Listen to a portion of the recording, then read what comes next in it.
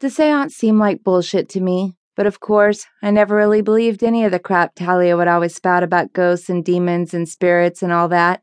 Still, she was insistent, and once my friend started asking for something, there were only two possibilities. Either I would do what she asked because I wanted to do it, or I would do what she asked because not doing it would be a nightmare of irritation, drama, and other crap. So, as I always did, I said, "Fine. God, Talia, fine." She smiled and threw her arms around me. "I knew I could count on you. I need you for this. Otherwise, the alignment wouldn't work and the past factors wouldn't line up, so the chance of him showing wouldn't. None of your other friends would do it." She looked at me like I just said something stupid.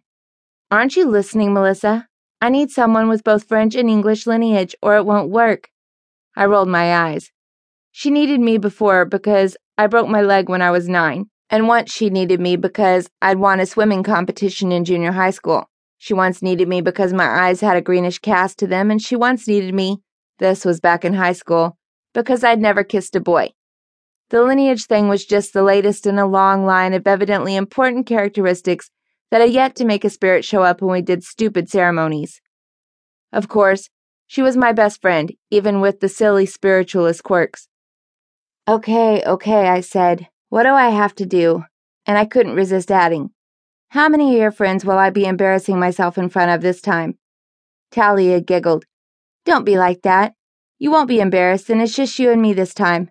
I was going to bring some others to witness it, but I could always just set up a video camera instead."